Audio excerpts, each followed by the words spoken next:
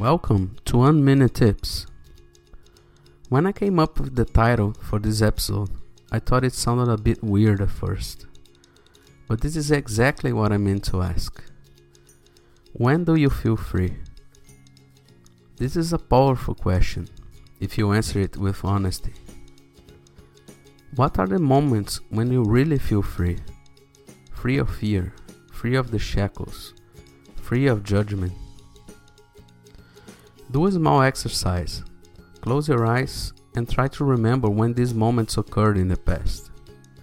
You may even want to write down whatever comes to your mind. If you can't find such moments, that's absolutely fine. There's nothing wrong with you.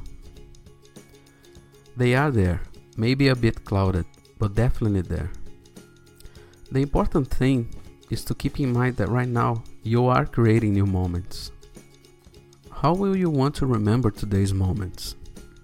Are they freeing you or keeping you hostage? You are in charge. Create moments of freedom. I'm Rod Gomez, and I'll come back with another 1 minute tip soon.